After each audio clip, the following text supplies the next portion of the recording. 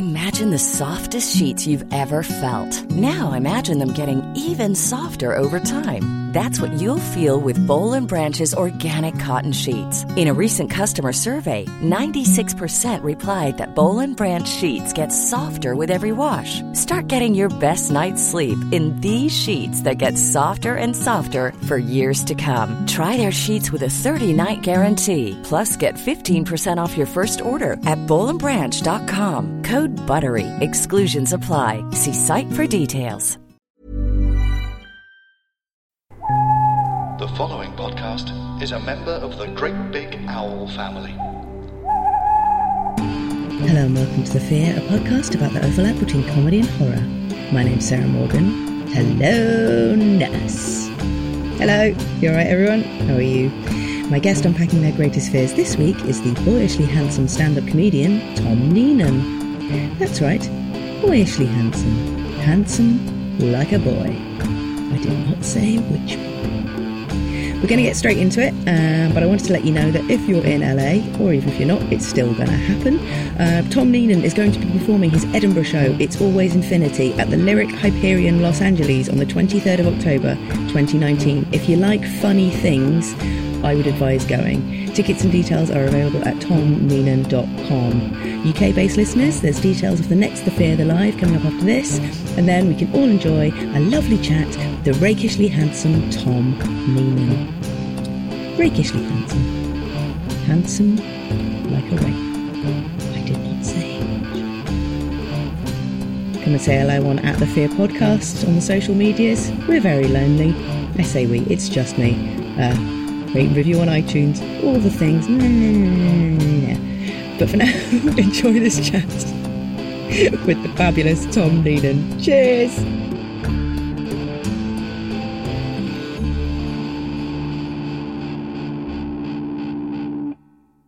Ahoy hoy you spooky babies, Sarah here with a special message to our friends in the north. On the 25th of October we're doing a The Fear the Live Halloween Spooktacular at the York Theatre Royal. My special guests will be Do the Right Thing's Danielle Ward and Inside the Comedian's David Reed. Two of my favourite podcasts, two of my favourite people.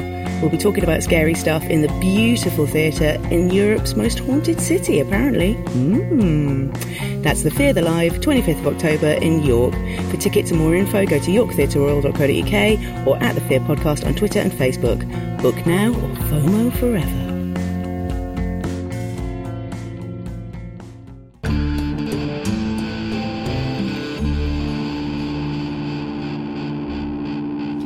Hello and welcome to The Fear, a podcast about the overlap between comedy and horror. My name's Sarah Morgan. Hello. Hello. My guest this week is comedian, stand-up, writer. Sure. All of those. Mm-hmm. That's basically the same thing, isn't it? Yeah. We're all multi-hyphens now. We're all freelancers just trying to make our way in the world. Hyphenate freelancer. Yes. Tom Neenan. Hello. As always, I ask my guests to bring in three things that scare them: a fear from their childhood, their favourite scary moment from film or TV, which they can interpret how they wish, and a fear or phobia they live with now. And by doing so, we all just kind of admit that we're all just scared of stuff. Everyone's terrified all the time. Are you terrified all the time, Tom Neenan? Always. The thing that scares me most is people who aren't terrified all the time. Yeah, what the fuck's their problem? No, I don't know. No. I want them to get away from me, psychopaths. I had this horrible realisation the other day that Donald Trump, for all his crimes, I absolutely promise, has never been in the shower and then just stopped and stamped his foot and made this noise because he remembered something he put on an internet message board 18 years ago that doesn't exist anymore. And I do that all the time. Constantly just go, no. God! Like, I hate that. And then I stop dead in the street. I actually physically stop walking if I remember something that I'm like there'll be things that I say now, maybe this sentence, the end of this sentence, that will end up, at some point I'll have to stop walking the street and go, okay, and just try, That's the word, yeah. So people who don't cringe at the content of their character at all times. Yeah. Are you a scaredy person? I don't know. I think I certainly have, like, anxiety. That's something I have. Mm-hmm. But I don't think that's the same, because I feel like fear comes from a different place. My that's anxiety, really interesting.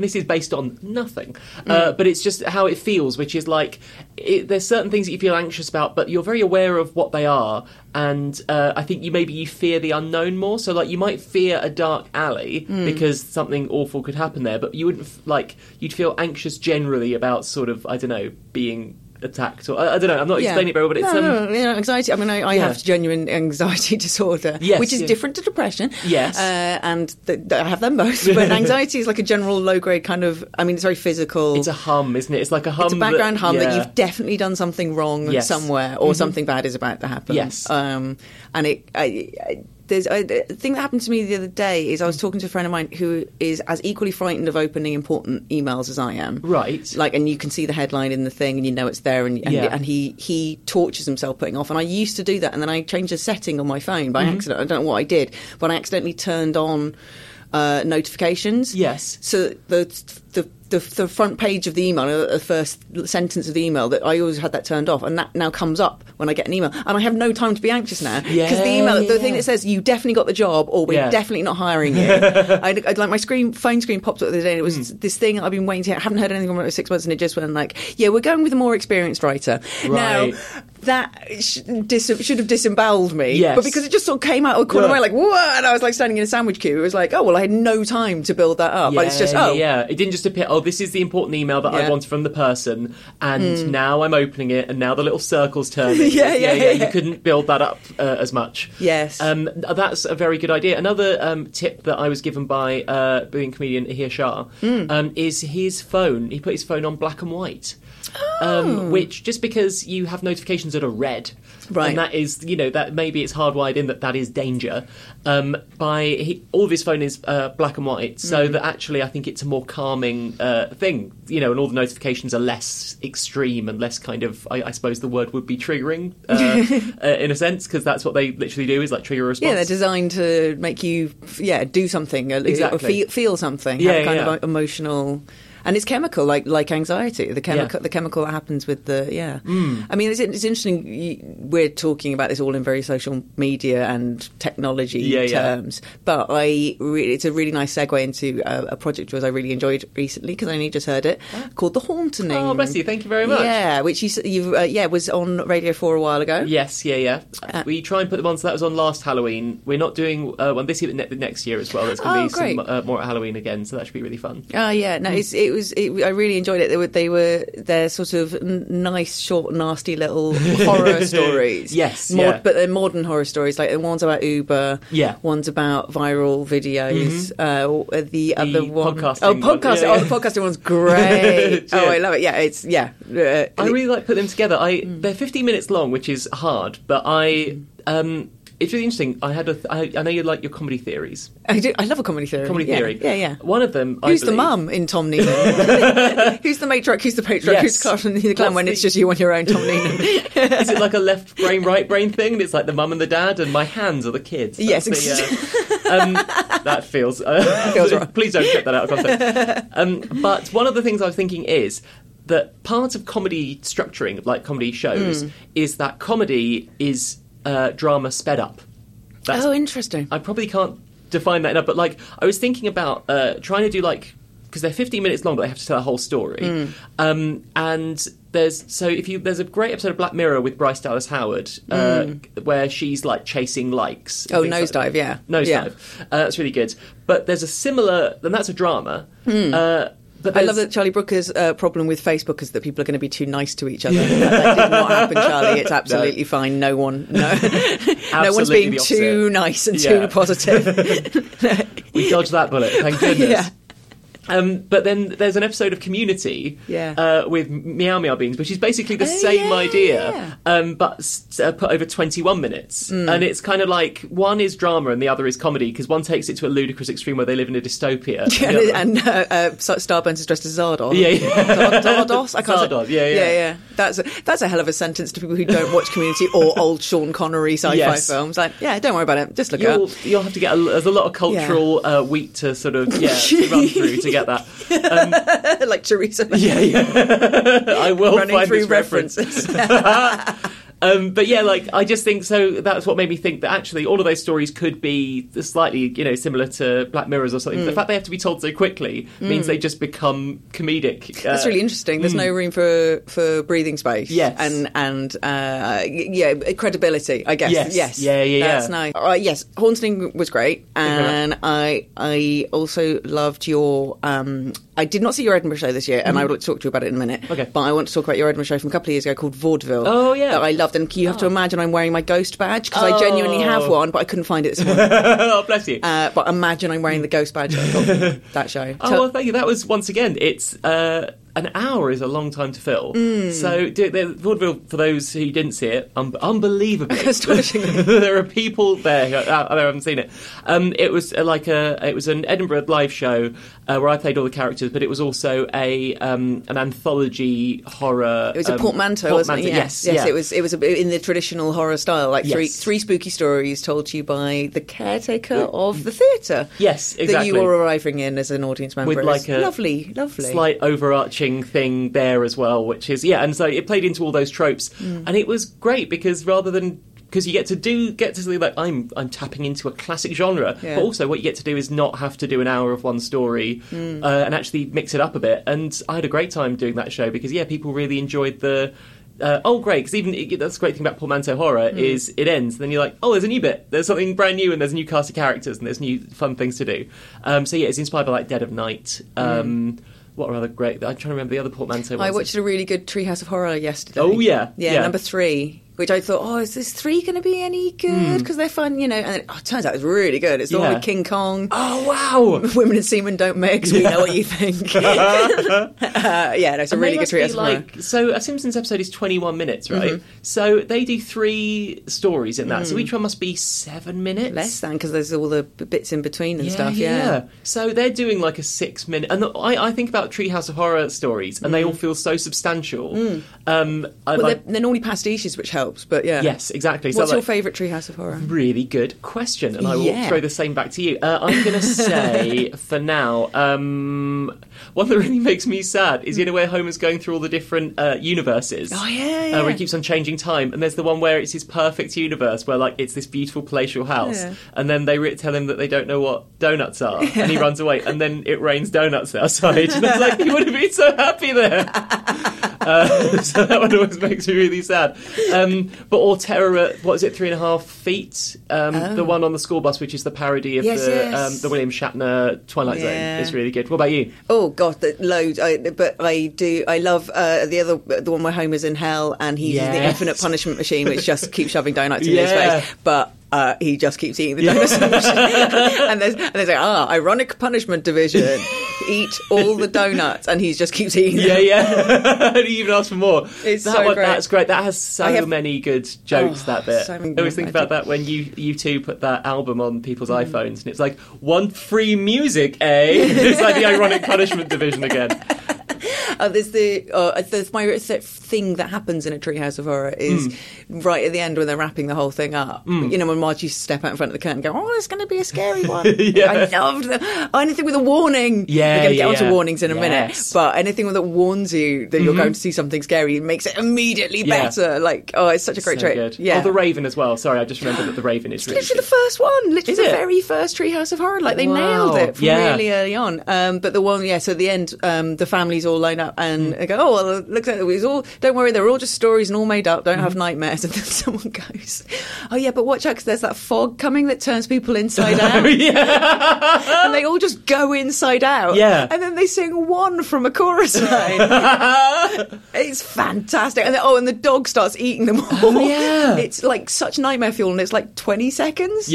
Amazing. And I can see myself being younger watching that, and that genuinely scaring me. Like, I think at a certain age, that's probably why they do the warning is they do it as a joke, but it needs an actual thing, because once again, we'll come on to that, because so much of like childhood fears isn't stuff that's meant, because you don't watch scary things as a kid, so it's, you have to you get your fear from like inferring other things, and that's being told that something is going to scare you. Because let's move on to choices, because I love that. You said you apologised to me for this. You said that I've chosen everything that is like media based, and I'm not sure what that says. says about me. I'm fascinated by what that says about me. like your fears must be realised behind glass. Yes, exactly. behind a black scary. Mirror, one might say. Hello. Yes, I think, because so obviously I think to keep it interesting as well and to make it stuff that I wanted to chat about, because if I went in and went, what scares you? And it would be like, well, when I was a kid, I was probably scared about my parents dying. And then it'd be like... I would love to talk about that. But I feel like everyone would sort of... I was terrified of my mum being kidnapped by Freddy Krueger. That was a recurring nightmare I had when I was a kid. That's sort of media-y. Exactly. Yeah, but also shot through the prism of pop culture. What exactly. Are you going to do? I think that's how we process so much stuff now, don't we? So I'll use that as my excuse. What scared you as a child, Tom? The VHS cover of a 1992 horror film entitled The Revenge of Billy the Kid. I looked this up. Yeah. It's not. Yeah, it's not a good picture, is it? I mean, there's lots of different versions. You sent me, I think, the French version. I know, it was the most high def one I could find at the time, and even then, it looked a bit shit. Yes. So, I mean, I'm imagining this just was not a very high quality picture to begin with. It wasn't, but knowing I was coming on this, I went on Twitter because I didn't know at the time, and all I remember is this image. Because what happened was, it was.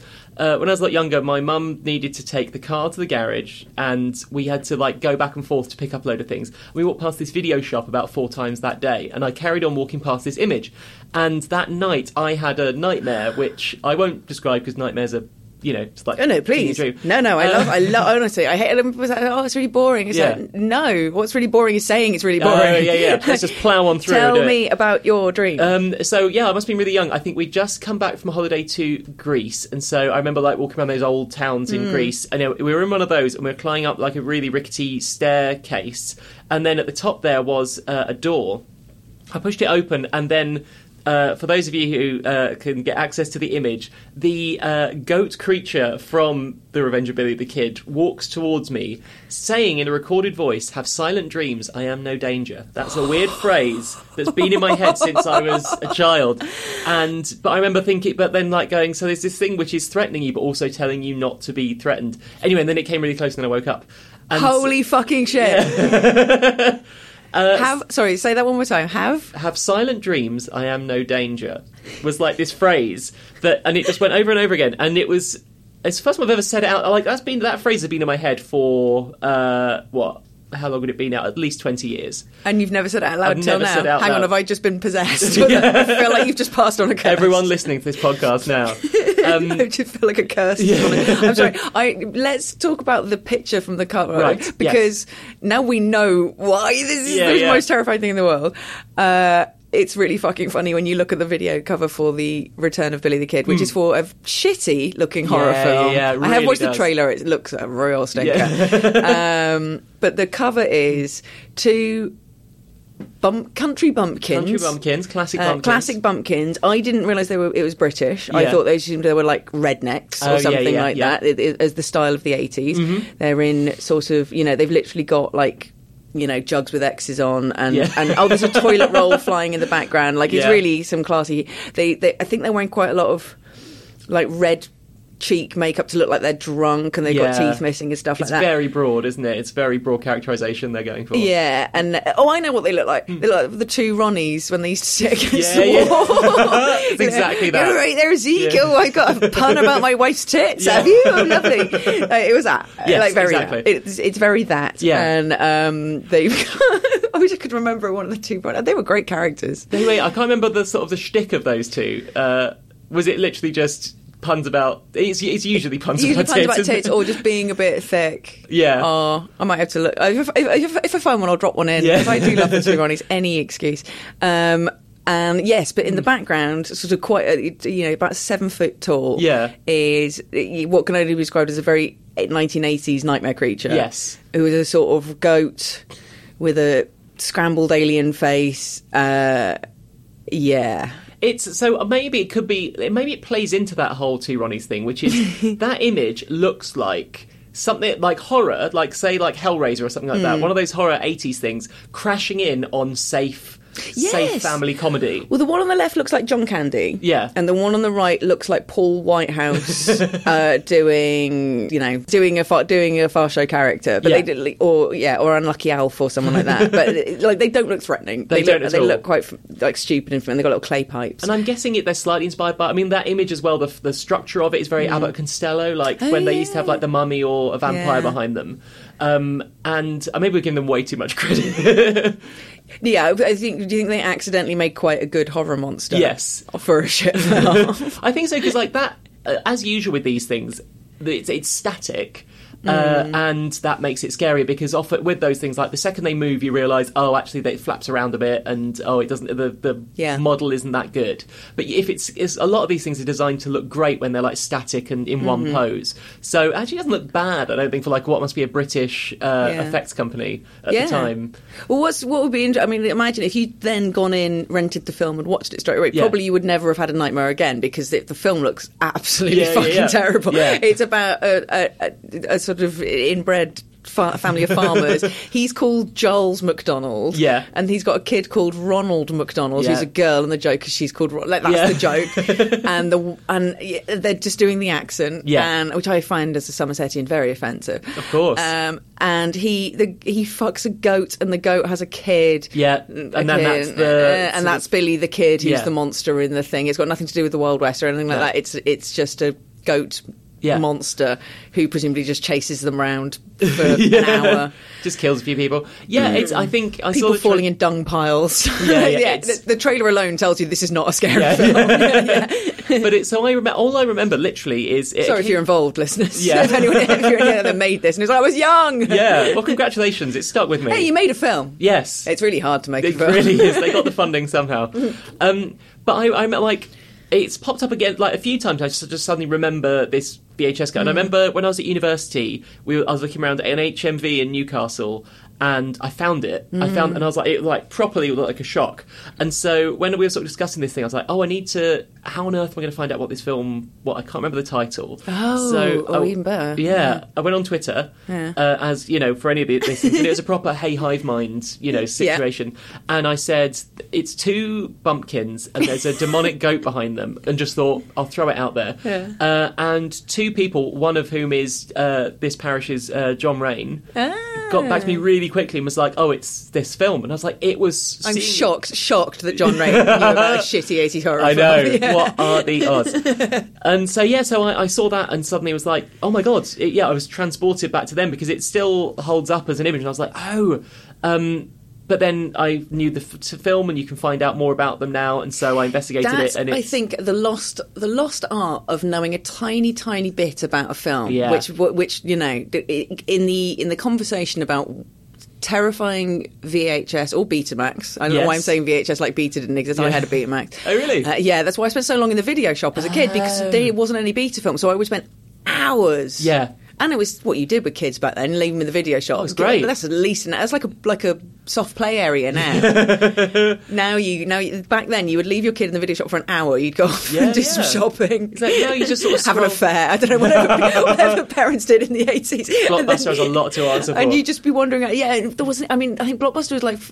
We're about the same age. I'm 39. 34. Okay, so I was. It was just pre. Roughly. But around that same definitely the same thing. You'd go and you spend an hour just walking around a shop looking at these, and this tiny amount of information that was meant to make it look as good / scary / sensational / sexy as possible, and then you would never find out anything more about it again. There's loads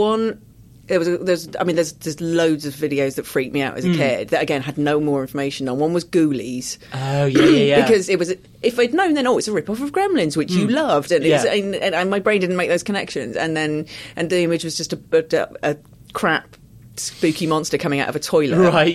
Wearing child's clothes, which was a bit freaky. So I was like, where did he get the clothes? Interesting. And then then it said like Ghoulies, they'll get you, and then it was like, this is going to come out of a toilet and kill you via your arse. Which is always terrifying. Arse first death is the worst kind of death. And but I was looking at it in the video shop, a tiny little video shop, not a Blockbuster, like a tiny little creepy old tobacconist, like everyone chain smoking, kind of one of those places. And my sister was stood next to an open gas fire. Yeah. You know, like back in the 80s, everything could kill you. Yeah. There's just an open gas fire. It was cold.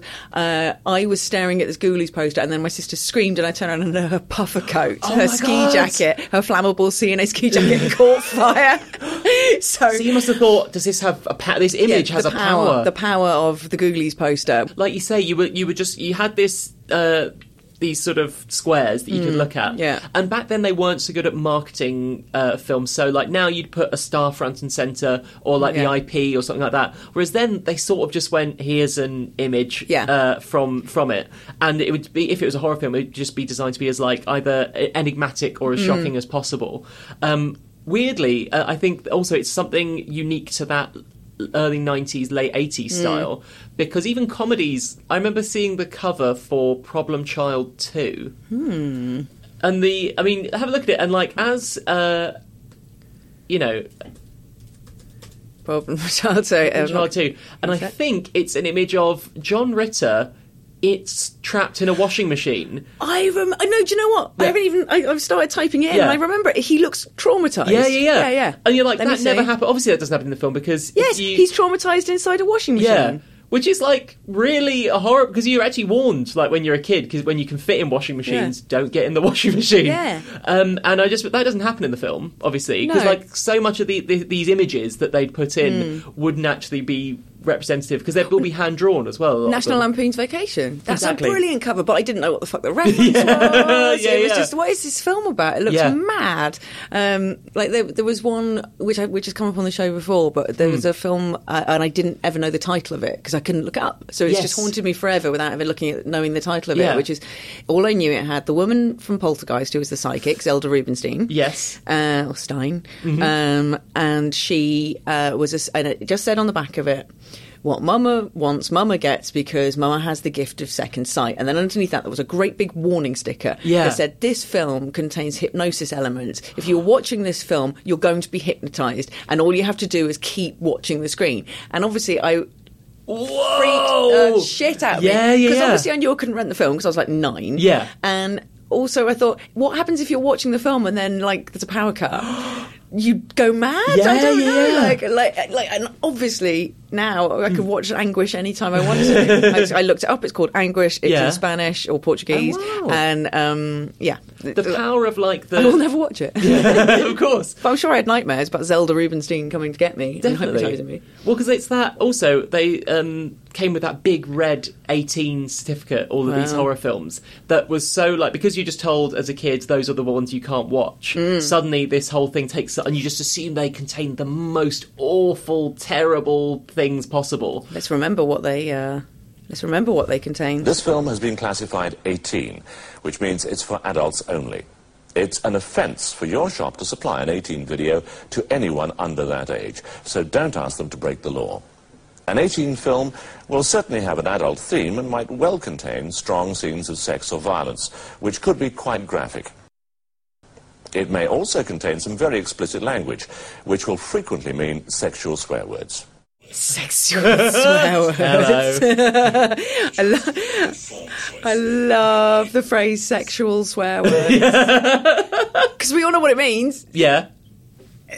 It's fantastic. Hang on, so like I'm trying to think of of the big hitters in terms of swearing, of your big five or whatever. The first one that is non-sexual is, I mean, depending on your proclivities, is shit, right? Yeah. Beyond that, beyond shit. Well, shit was definitely... You could always have a shit and a 15. That's right, yeah. But like, do you remember when then comedy videos came out and they would have an 18 and you'd be like, oh my God, imagine what they say. And it's like they say cunt. Yeah.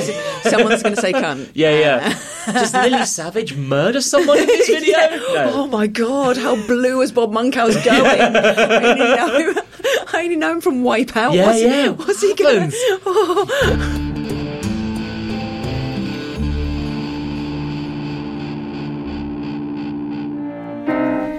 Doesn't matter that my late night call came at all. Heavy Pencil, from the people who brought you Brian and Roger. HJM Talent. Yes, it's Michael. Is Margot there? Michael. Michael Cork. Are you a client? Yes, I'm a client. I'm the actor Michael Cork. Could I speak to Margot, please? It's urgent. I'm afraid she's doing her colouring in book at the moment. Can I take a message? Yes. Could you ask... Sorry, who are you? Sarah Tiptree. Right. Are you Margot's new assistant or something? No. Fliss is Margot's assistant. Yes, I know Fliss. I know that. Has she left? No. I've been taken on as Fliss's assistant. You're the assistant's assistant. Yes, if you like. Heavy Pencil by Anna Crilly and Tony Gardner. GreatBigOwl.com.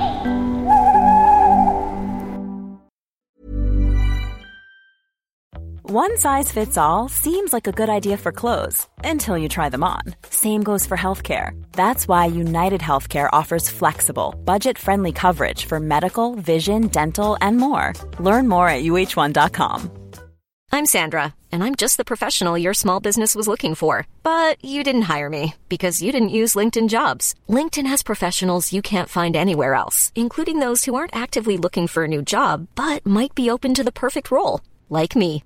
In a given month, over 70% of LinkedIn users don't visit other leading job sites. So if you're not looking on LinkedIn, you'll miss out on great candidates like Sandra. Start hiring professionals like a professional. Post your free job on linkedin.com/people today.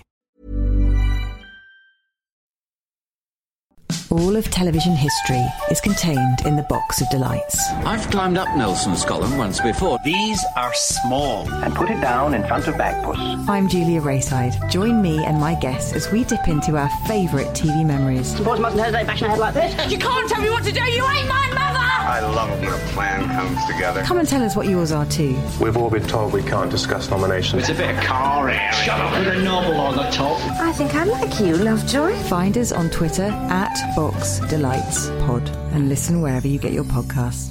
Well, we're remaining for your second choice, which is your favourite scary moment from film or TV. Yes. We are remaining in the early 90s? Or was it late 80s? Hang on, gosh, I saw it in the early 90s, but I think it was 89. Because I remember seeing... So, before I say what it is, the context being that this came with a group of videos that I remember I was sort of introduced to as, like, you're now old enough to watch films that aren't exclusively kids' films, but good are like films. Good films. Yeah. Because there wasn't Pixar back then, so mainly it was just like, now some good films. And it was The Princess Bride. It was The Adventures of Baron Munchausen, and the final one, which was Who Framed Roger Rabbit. And so my scariest moment from film or TV is Judge Doom from Who Framed Roger Rabbit. I'm so happy we're talking about this, because this is... It was scary, but I loved it. Yeah. I loved the shit. This is the film that made me the badly drawn woman I am today. Amazing. I am not. Yeah, it is. We will get to basically. I would watch it. I was obsessed with Who Framed Roger Rabbit, and I'd watch it up until basically they're in the warehouse at the end. You know the. Okay. Thing. So you're okay with the first dip scene? Yes. Because the first dip scene is the most horrifying one for me, because it's when the whole film, the whole film has been up until that point like just chaos and brilliant, and then all the sort of slightly grown up sexy stuff that you're like, it's like, okay, I'll park that for now until I get to about 39, and then it'll become like my favourite film. Oh, that's what patty cake means. I get it now. Yeah, that's what Baby Herman is sticking his finger in the air before he walks under that lady's skirt. Yeah. Now I understand, and I feel a bit uncomfortable because it's a baby. Yes. But when there's so much going on in that film, and they had to animate it as well. It's not they did that by accident. Oh no, everything was so deliberate.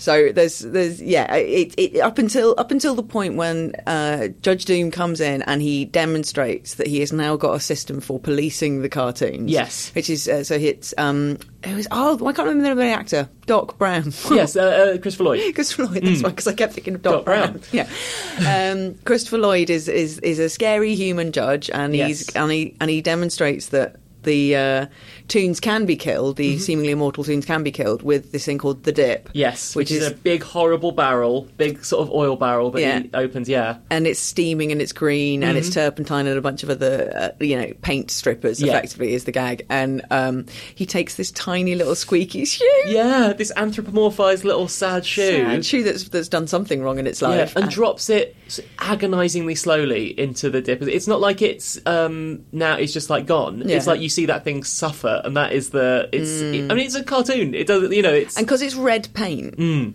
I absolutely thought it was meant to be blood for the first time. There's this film of red on top of the dip. And it's meant to be scary. But it's way more scary than it should be. And the creak of his gloves as he puts them on, it's like this noise. Like, it's beautiful. Robert Zemeckis is so good with both noise and some of the noises from Death Becomes Her are the best noises in film. Another scary VHS cover as well. That is another great kind of scary to title back is Death Becomes Her. If you don't have any context for it, then it's quite I can imagine. God, I love that film. What was I saying? So you can watch that bit. Yes, and then you get to the end. It gets to the end because I didn't have a context for Christopher Lloyd because I was, for some reason, people talk about loving Back to the Future. It passed me by. Interesting. You know how like sometimes maybe you weren't in on the Wednesday night when they showed it on TV. That for a whole generation, that was like when they first saw it and it was amazing. And I feel like I missed that. And so I never saw Star Wars. I saw Spaceballs. Right. Spaceballs to me is that film. And Star Wars I saw when I was about 15. Right. Like just completely bypassed me in culture. Like I think I saw the Ewoks film more than I saw Star Wars. Definitely. When you see The Shining and you haven't... I saw The Shining first, but I know some people who've seen The Shining after seeing The Simpsons thing. And they're like, oh, yeah, I knew it's not scary because I imagine they're like, oh, the blood usually comes up on the second floor. All work and no play makes Homer go crazy. Don't mind if I do. Exactly. So, like, if you... so for me, he was Judge Doom. I had no, he wasn't the friendly but weird, Doc from Back to the Future. So, I managed to get through the first thing. And it is an adult film. Like, Eddie Valiant is an alcoholic. As a result of his brother's death. Like, that is not... It's not like they do something where, like, he's addicted to, sugar. Exactly. Icing sugar, He's like, oh, no, he's an alcoholic. And so those are very adult things. And then you get to the final bit, which is the showdown between Eddie Valiant, who's just killed all the weasels. That's really funny when he's doing the dance routine with all the weasels and they're all dying laughing. Well, also, what's really weird is that the weasels seem to be the only ones that have ghosts. When the shoe dies, the shoe doesn't get a ghost. That is true. What's the shoe done? Why doesn't the shoe have a soul? Exactly. Because they're all, like when you see them and they all float off to heaven, you're like, oh, that's fine. But something about it I mean, there's an awful joke there about the shoe not having a soul. Oh, mate, I can't believe I missed that. It was there all along. Hate myself. Yeah. But then Judge Doom gets run over by a steamroller, and you find out that Judge Doom is not human. Judge Doom is a toon wearing a human costume. With marbles for eyes.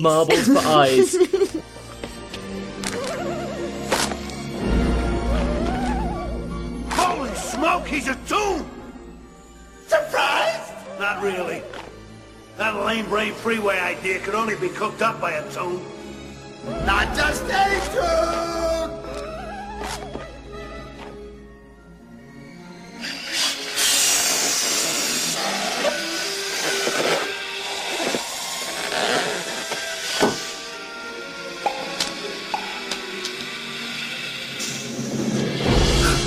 Remember me, Eddie? When I kill your brother, I talk!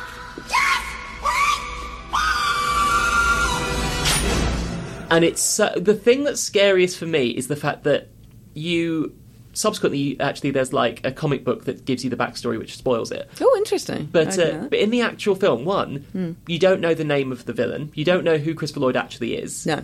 And you don't know what he looks like. Because if you find out from, is it Dolores says at the end, oh, he's wearing like a rubber mask and all those things to look human. So you never find out what... Yeah, I think Mickey Mouse even says, I wonder who that guy was. Yeah. One thing I know, he's not a toon. So it's like... There's this villain that you never see, which is great, because all kids are like, the things you don't see are the things that you make most scary because your mind brings it up. So actually, what lies beneath that the wax mask, yes, is potential, and it's got a horrible squeaky voice and has those red eyes that sort of spiral, and I just found that whole thing just so scary because they don't give you any answers at the end either. You know, that was it a bank robber so Judge Doom, the Toon inside Judge Doom is a bank robber that killed Eddie Valiant's Yes, they brother. Sort of say that in the film, don't they? Yeah. Eddie Valiant and his brother caught him mid-robbery and he dropped a safe. Is it a safe or a piano? I think it was I can't remember now. Dropped a piano. Piano sounds funnier, so I'm going to say piano, but safe makes more sense. Bank robbery, But he dropped a piano on his head. So there's a comic book that then says actually he's a guy called like Baron von Rotten or something. You're like, isn't it more funny to think that there's this whatever this creature is that is like an evil Toon that's killing people that you never get to see. And so I used to have to watch that up until the point he's about to get run over by the steamroller and then not watch it again because it was just too frightening. And he's got the weird hair, the weird blonde hair on the top of his head and stuff. Right. And it's really so I rewatched that clip again in advance of this and I love the film so much. No, I mean, I imagine it was quite. Did you have to go and like get someone to watch it with you, or like when you were a kid? Now. When I was a kid, I wouldn't. I'd just go, oh no, that's the film. Leave the room. Finish the film now, because like when you're a kid, you just watch VHSs, and eventually you get to an age where, or if you can put the VHS in the player on your own, then that's it. Have at it. But I'd always be like, and I'm stopping there. And because was your nightmare someone walking in and going, oh, I love this film, should we watch the end of it? And then you having to make some like excuse like, I better just stab myself in the arm. So then I had to go to hospital. We can't watch the end, what a shame. And I remember watching it, so a friend of mine had recorded it off the TV and we watched it there. And what's really strange is obviously TV edits. I knew this film off by heart and I knew almost every shot of that film. So when I watched it again, I was like, one, the dip scene is so much shorter on the TV edit. The bit where the shoe's lowered in, they remove about 4 shots of the thing suffering. And also there's the bit where Judge Doom says, when I killed your brother, I talked just like that. And he has that really high voice. That's cut from the TV version as well. So you didn't see any of that when you were a kid? Oh, no, I saw it. But then my friend had never seen it. But I was like, then I registered in my head that, like, they've taken that out because that's too scary. Oh, like, they've removed that. They knew. Yeah. They knew that, like, that's really intense. When he has that horrible high voice and he's got the demonic eyes. Yeah. Sorry. There's also a really horrible bit when he gets run over by the steamroller and you assume he's dead. Yeah. And he springs back up cartoon-like, except because he's a cartoon in a human suit and a human body. Yeah. What happened? The effect they use is like stop motion. It's like Jason and the Argonaut, something like that, which is not in any of the rest of the film.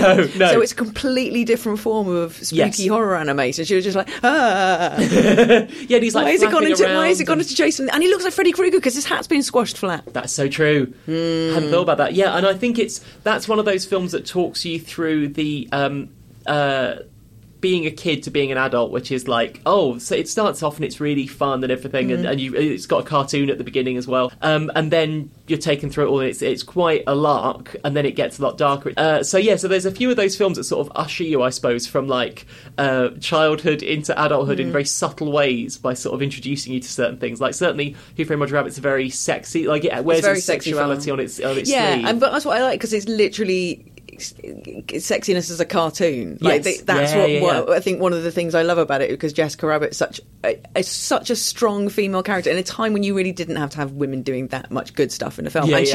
She's just so cartoonishly sexy. It's funny. Yeah. It's a great performance, isn't it? Kathleen Turner is so good in that film. And she does it the same in Man with Two Brains. Like it's when she's just, it's the same character really. It's just like so ridiculously sexy that no one's going to have a wank to it. You're just going to like enjoy it and just go, that's really like it's quite often I find it in writing stuff. To drag it onto our jobs. Yes, but if you're writing stuff that's like a character has got to be something that's traditionally quite boring, like they're nice, or they're kind, and it's really difficult to make that interesting if you're doing a cast of like people who are like have much more interesting traits. But if you take that fader and you turn it all the way up, you suddenly get characters like Leslie Knope from Parks and Rec, whose thing is that she's kind. But if you turn that to a million, it's just a bit up. So do the sexy that way. I was thinking as well, like there's very few. Imagine now. I suppose there's like things that are titillating, but imagine doing like writing a comedy or something where one of the aims of one of the characters was to be sexy. Yeah, and how I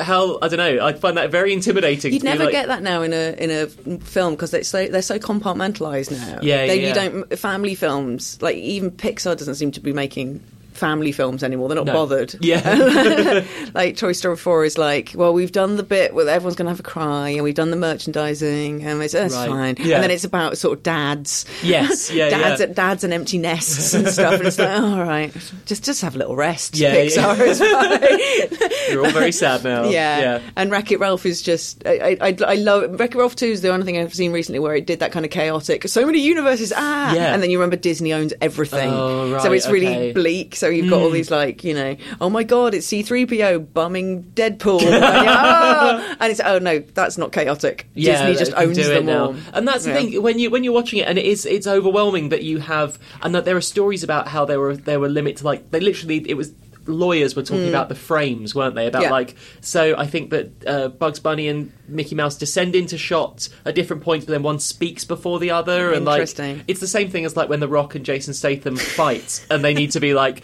there's 4 punches here and there's 2 punches here, but they won't lose to this person. It's all like, and they are cartoon men. They really are. Jason Statham. They're like our modern cartoon.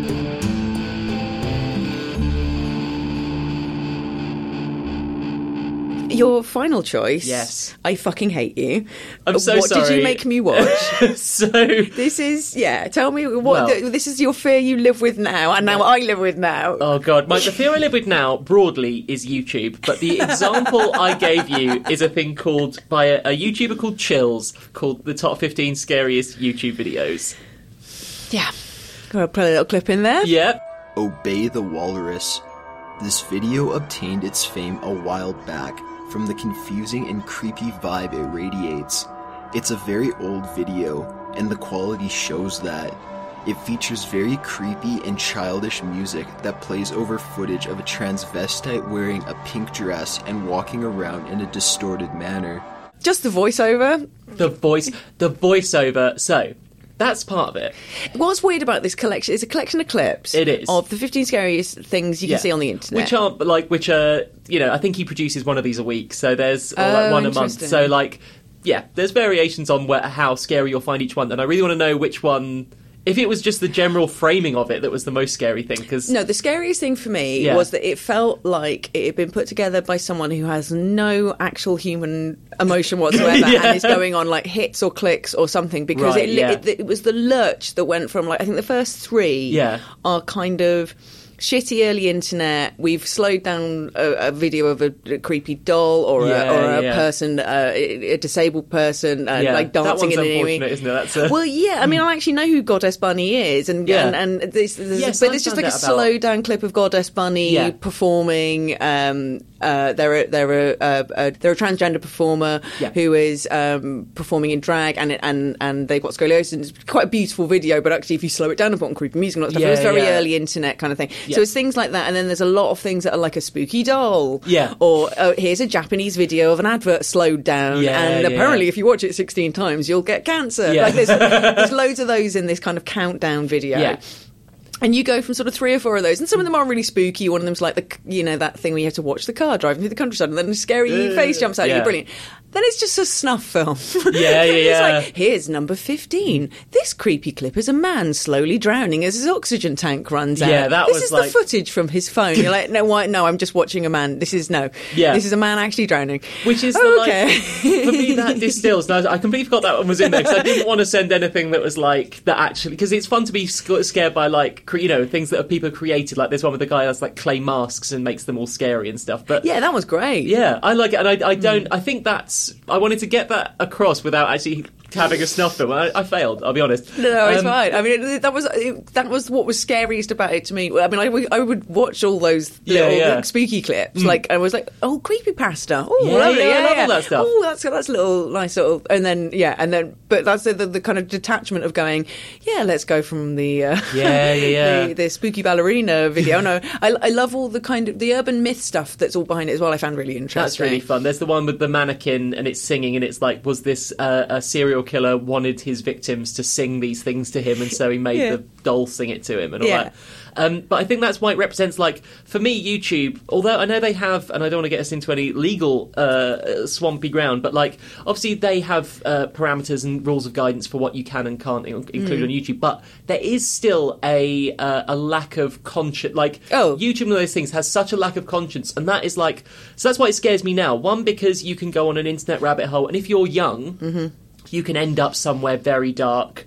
That you'd have to work when we at our age, when we were sort of younger, we'd have to go out of our way to find that stuff, and now YouTube autoplays until you end up. YouTube autoplay as a parent. The autoplay thing scares the shit out of me. So I've seen some of the shit that gets buried in autoplay. If you look at like the Peppa Pig stuff. Oh really? I mean, obviously there's a lot of like bullshit ones that have started, like the Momo challenge and whatever, which I love them. Things like that, like. Just they're fun. They're like they're like our urban myths. They're like they're like the kid at school who stuck 2 pencils up his nose and slammed his head into the desk, and everyone who was doing the exam got an A. I love that. It's fucking great. That stuff's brilliant. Yeah. But the ones that are made, they're made by algorithms. That's the thing. There's no humanity in it. There's just videos that are like made by algorithms. That you are sort can of game as well. You can actually sort of you can make these algorithms work for you if you are nefarious and you want to do that kind of stuff. So they sort of mix up any footage they found of anything that resembles Peppa Pig, including sort of nightmare parody ones, and then like there's slowed down bits of video, and like they look horrible and creepy as fuck. Yeah,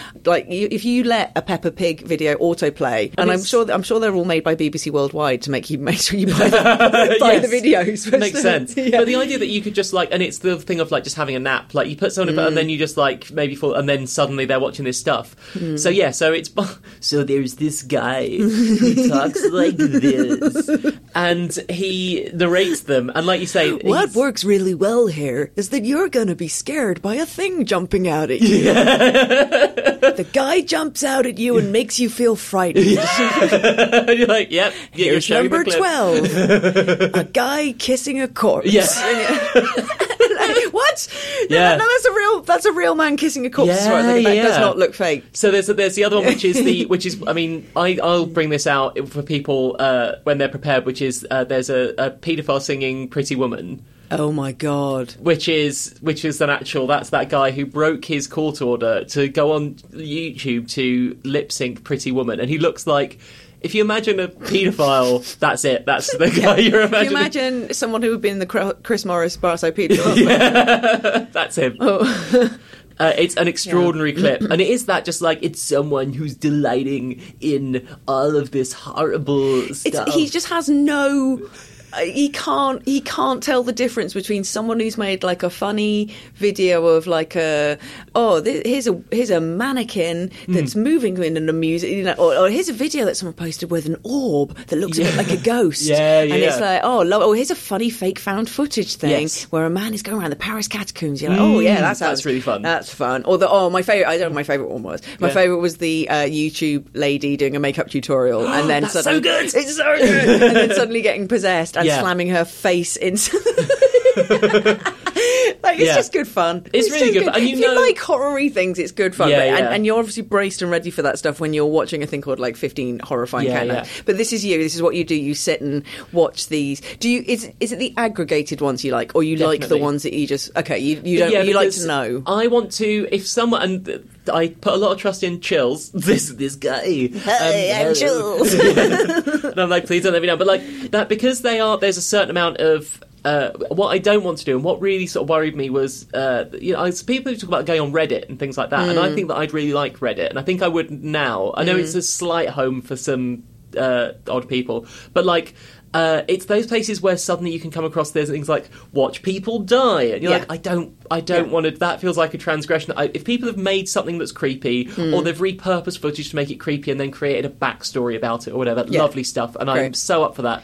And it's occasionally it's that slight Wild West thing still on the internet where you can find yourself going, oh no, I didn't want to end up here, and now those images will never leave me. And it's like you can still sort of do that, and maybe I don't know. I'm so conflicted about internet censorship and all those things because it's dodgy, where to end. But also, I don't want to end up on a website where you can do 4 clicks and then watch a guy accidentally chainsaw his own face off or something, or those kind of things. Yeah, no, it's the fact that none of this is being decided for you. It's being decided by an algorithm that is going that wants you to keep watching. Yeah. So we'll sort of start offering you little sidebar. There's an excellent episode of Reply All about this. Apparently, it's because every single YouTube video, eventually, if you left it auto-playing, would eventually end up at Gangnam Style. That was like a joke. And so they changed the algorithm. So rather than going for like the most popular things, the algorithm doesn't work for that anymore. So that's why actually people are getting funneled towards the weird conspiracy theorists and stuff like that. So yeah, I mean, there must be a computer out there somewhere that's just started on the most innocuous video of all time and is auto-playing forever, and just where it ends up and whether it could, I don't know, you sort of wonder whether it would just cover every single video in the world or what would actually happen. Dude, let's pinpoint, what is your actual fear? That you're going to accidentally see a snuff, or you're accidentally going to enjoy something you shouldn't? I think that, like, when you go on some of these, like YouTube, you're entering a world where, and it's not the dark web, but you're entering a world where you don't have control over necessarily everything that you're going to see. Yeah. And, you're happily playing in a world where you're watching interviews of, musicians and actors that I like, and that's all fun over here. But then lurking in the dark woods is stuff that would absolutely haunt you. And it's all on the same website. And if you were to, you're only a Google away from thinking, what's the worst thing I could ever see? And it's there. So that worries me. I love the metaphor of it being, away from the campfire and the woods, and the dark woods behind you. It's true. There's a... why the hell would you go off and explore a noise you've heard? But we all do. You all go down that internet rabbit hole of But the other end of that is quite interesting because, like you say, the alternative is you watch something like Chills and you see... is it Mistress Bunny? And so Goddess Bunny. Sorry. Goddess Bunny. Sorry. And so you... So you see this video and you see Goddess Bunny, and actually you find out about that this sort of slightly scary image because obviously her joints are inverted, so she moves in a way that's not... Yes, let's use the pronoun she, because I'm not entirely certain. Did I do that? Did I say she? Yeah, but it's all right. I mean, let's just use the pronoun she. And Goddess Bunny, because goddess, and she's dressed in sort of ballerina outfit, and she's got scoliosis or something. So her physicality is very jerky, and she's dancing and clearly presenting in this kind of like it seems quite celebratory. Yeah. But if you slow it down, you put on creepy music and all this kind of stuff, and because they've got male features in heavy female makeup, it's got that kind of trans panic kind of thing going on, which actually that's what I found quite interesting about all those videos, is that loads of them are about female faces looking scary. They're all dolls or mannequins or but they're either men dressed up as women, or they're like a robot that's got a female voice and a female wig. It's like, why are you so fucking scared of women, man? What's your fucking problem? Yeah. Are we just imagine it as like being a little girl or twins. Are we just scary? Yeah. Imagine a woman. Yeah. It's nothing scary. We are so much more scared of everything else. Oh God. We're like spiders. Yes, exactly. But is that like women? They're more afraid of you. You are of them. It's a great slogan. Yeah, the slogan for women. Yeah. Why not try one today? Yeah. But it's like the more you find, the more information you get about these things. So you start and you see this horror. So you start and you see this creepy image, and then the more you strip it of its power to be creepy by informing yourself about what it is, by finding out that this woman is actually I think a burlesque dancer as well, and that sort of she makes a living, and that this is an art piece designed by someone, and this is actually someone created this to do these things.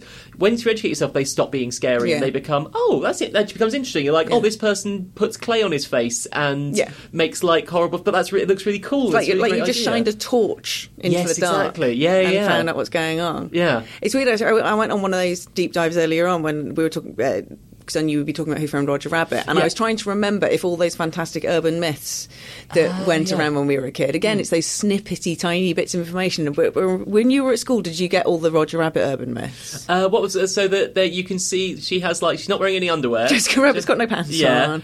What was the other one? I can't remember the other. Oh, there was always loads of Disney ones, right? I think because that's the perfect storm of imagine it'd be the worst thing in the world if there was some. I think there's some coral in the Little Mermaid. That's the stars after Mufasa disappears in the sky meant to spell out sex, but I think it's meant to be SFX, as in special effects things. I think so. There is the Rescuers. There's a topless woman in the Rescuers. Great. It's like a frame, isn't there? Yeah. I love all that. This is great. It's so much fun. But then, you can now. It's no fun now. You can just immediately go on the internet and look at the Snopes page for Roger Rabbit, which apparently half of the things are bullshit, and the other half were just they didn't bother to think about people slowing it down to bother putting a shade of colour between her legs so it looks like she's got a shaved fanny. And if people were pausing that and having a wank, God bless them. Good for you. Good for that. Good for you. That has to be the only VHS you own, and there's nothing else in your house if that is what you're resorting to. I want to meet the people who've got that kind of worn out Jessica Rabbit moment. I mean, people had weird wanks back in the 80s and 90s before the internet. That's the podcast me and Ben Partridge want to start a podcast called Weird Wanks. I would 100% subscribe to that. Everyone, it's like no one would be a guest on it. Yeah. But everyone wants to talk about it. I used to I just want to get on my friend who used to masturbate to the Tampax instructions. the diagram from the instructions in the Tampax packet. Amazing. It's just a lady with her leg up on the sink. Imagine being split down the middle. Oh God. Imagine being the first guest on that podcast. You and Ben are there, and you're like, me and Ben Partridge, and before there's some ones you can listen to and gauge the tone, you're like the person who tests the water and is like, what about who's the one that we all used to wank over Sebastian and the Little Mermaid? No, that's not cool. Remember how we all wanted to fuck the fox Robin Hood? Yes, no, everyone says that. God, it's so boring. Exactly, you either go not acceptable or way too far. So what the female bunny from Space Jam, I feel like that comes up a lot. People like girl bunnies, totally, and the Cadbury's Caramel bunny. Oh yeah, Miriam Muggles. Back to rabbits again, but when weirdly everyone conflates Jessica Rabbit and the Cadbury's Caramel Rabbit. Interesting. Is that Miriam Muggles? I thought that was Jam Ravens. No, Miriam Muggles was Cadbury's Caramel bunny. Oh. I know, puts a whole sexy spin on it. No, I don't. Before I start getting too carried away and pitching it to the great big owl. Yeah, it's a great idea. It's about weird shit people used to wank to before there was the internet. Yeah, it involves sexy playing cards, Sam Fox's strip poker game, and the George and Lynn cartoon in the sun. That's my top three. Nice. What would yours be? I'm genuine because I want to offer up something that's genuinely interesting. Because your introduction to so much of this stuff is weirdly comedy, isn't it? So it's the first time you see tits is Airplane. Or Trading Places. Yes. So it would probably the first time you see a Willy is Life of Brian. Yeah, and a fanny. So Graham Chapman on the Slack in Life of Brian is probably one of my very earliest sexy memories. That's very true. And then the woman who became the mayor of Aberystwyth. Judith. Who held a screening basically to go have a look at my massive 70s bush. As my friend Log described it, like someone had thrown a bag of soot between her legs. It's normal for the 70s. Yeah. Let's end on you recommending one super scary YouTube thing that you've seen recently that you like for our listeners. Yeah, that's really good. I heartily recommend the... I won't do one where anyone actually in real life suffered. That would be nice. Yes. Yeah. Anything that gives there's a few YouTube explanations that give an explanation of the supposed terrifying episode of SpongeBob SquarePants, right? Called something like Squidward's Depression or Squidward's Day or something. And basically, it's anything that tells the story, which is there's apparently this episode of SpongeBob SquarePants written by someone who never worked on it again, and obviously, and all the scripts were burned. And they show this episode, and it's it describes this episode of SpongeBob SquarePants that's supposedly like mind-bending, like, people went insane watching it and all these things. Great. And it's clearly not true, but it's just sometimes it's really nice to sit in that world where there could be, you know, an episode of something like where The Simpsons does know what's going to happen in the future, rather than just producing enough episodes that inevitably they get a few things right, you know, like that kind of thing. Where you can go, oh my God, what if this actually happened? And there was this terrifying episode of SpongeBob SquarePants. Oh God, oh no, I want to watch that. That sounds great. And the idea that a show that takes about a year to make an episode of animation, but oh no, it somehow slipped through the net. Yeah. You just saw those people who know nothing about the production of anything, but go like, maybe it could happen. It couldn't. It really couldn't. No, that is the safe kind of scary that I like a lot. Yes. It's the creepypasta, isn't it? It's that kind of thing that's really fun. Oh, cheers, Tom Neenan. That was fantastic. So much for having me. Anything you want to plug? I myself have a podcast that will be coming out at the end of October. Yes, it's a scripted podcast with BBC Sounds. When will this go out, do you reckon? Oh, very good question. Soon enough, before October, yes. Before October. I'm not sure. What can I say? I'll just say, it's like basically I'm playing a version of me that's from my most recent Edinburgh show. So it's that kind of thing. And I'm playing sort of the worst version of myself, which has been a weird process to write, but I hope people like it and get the joke. Fantastic. All right. Thank you so much, Tom Neenan. Thank you so much for having me. Bye. Bye.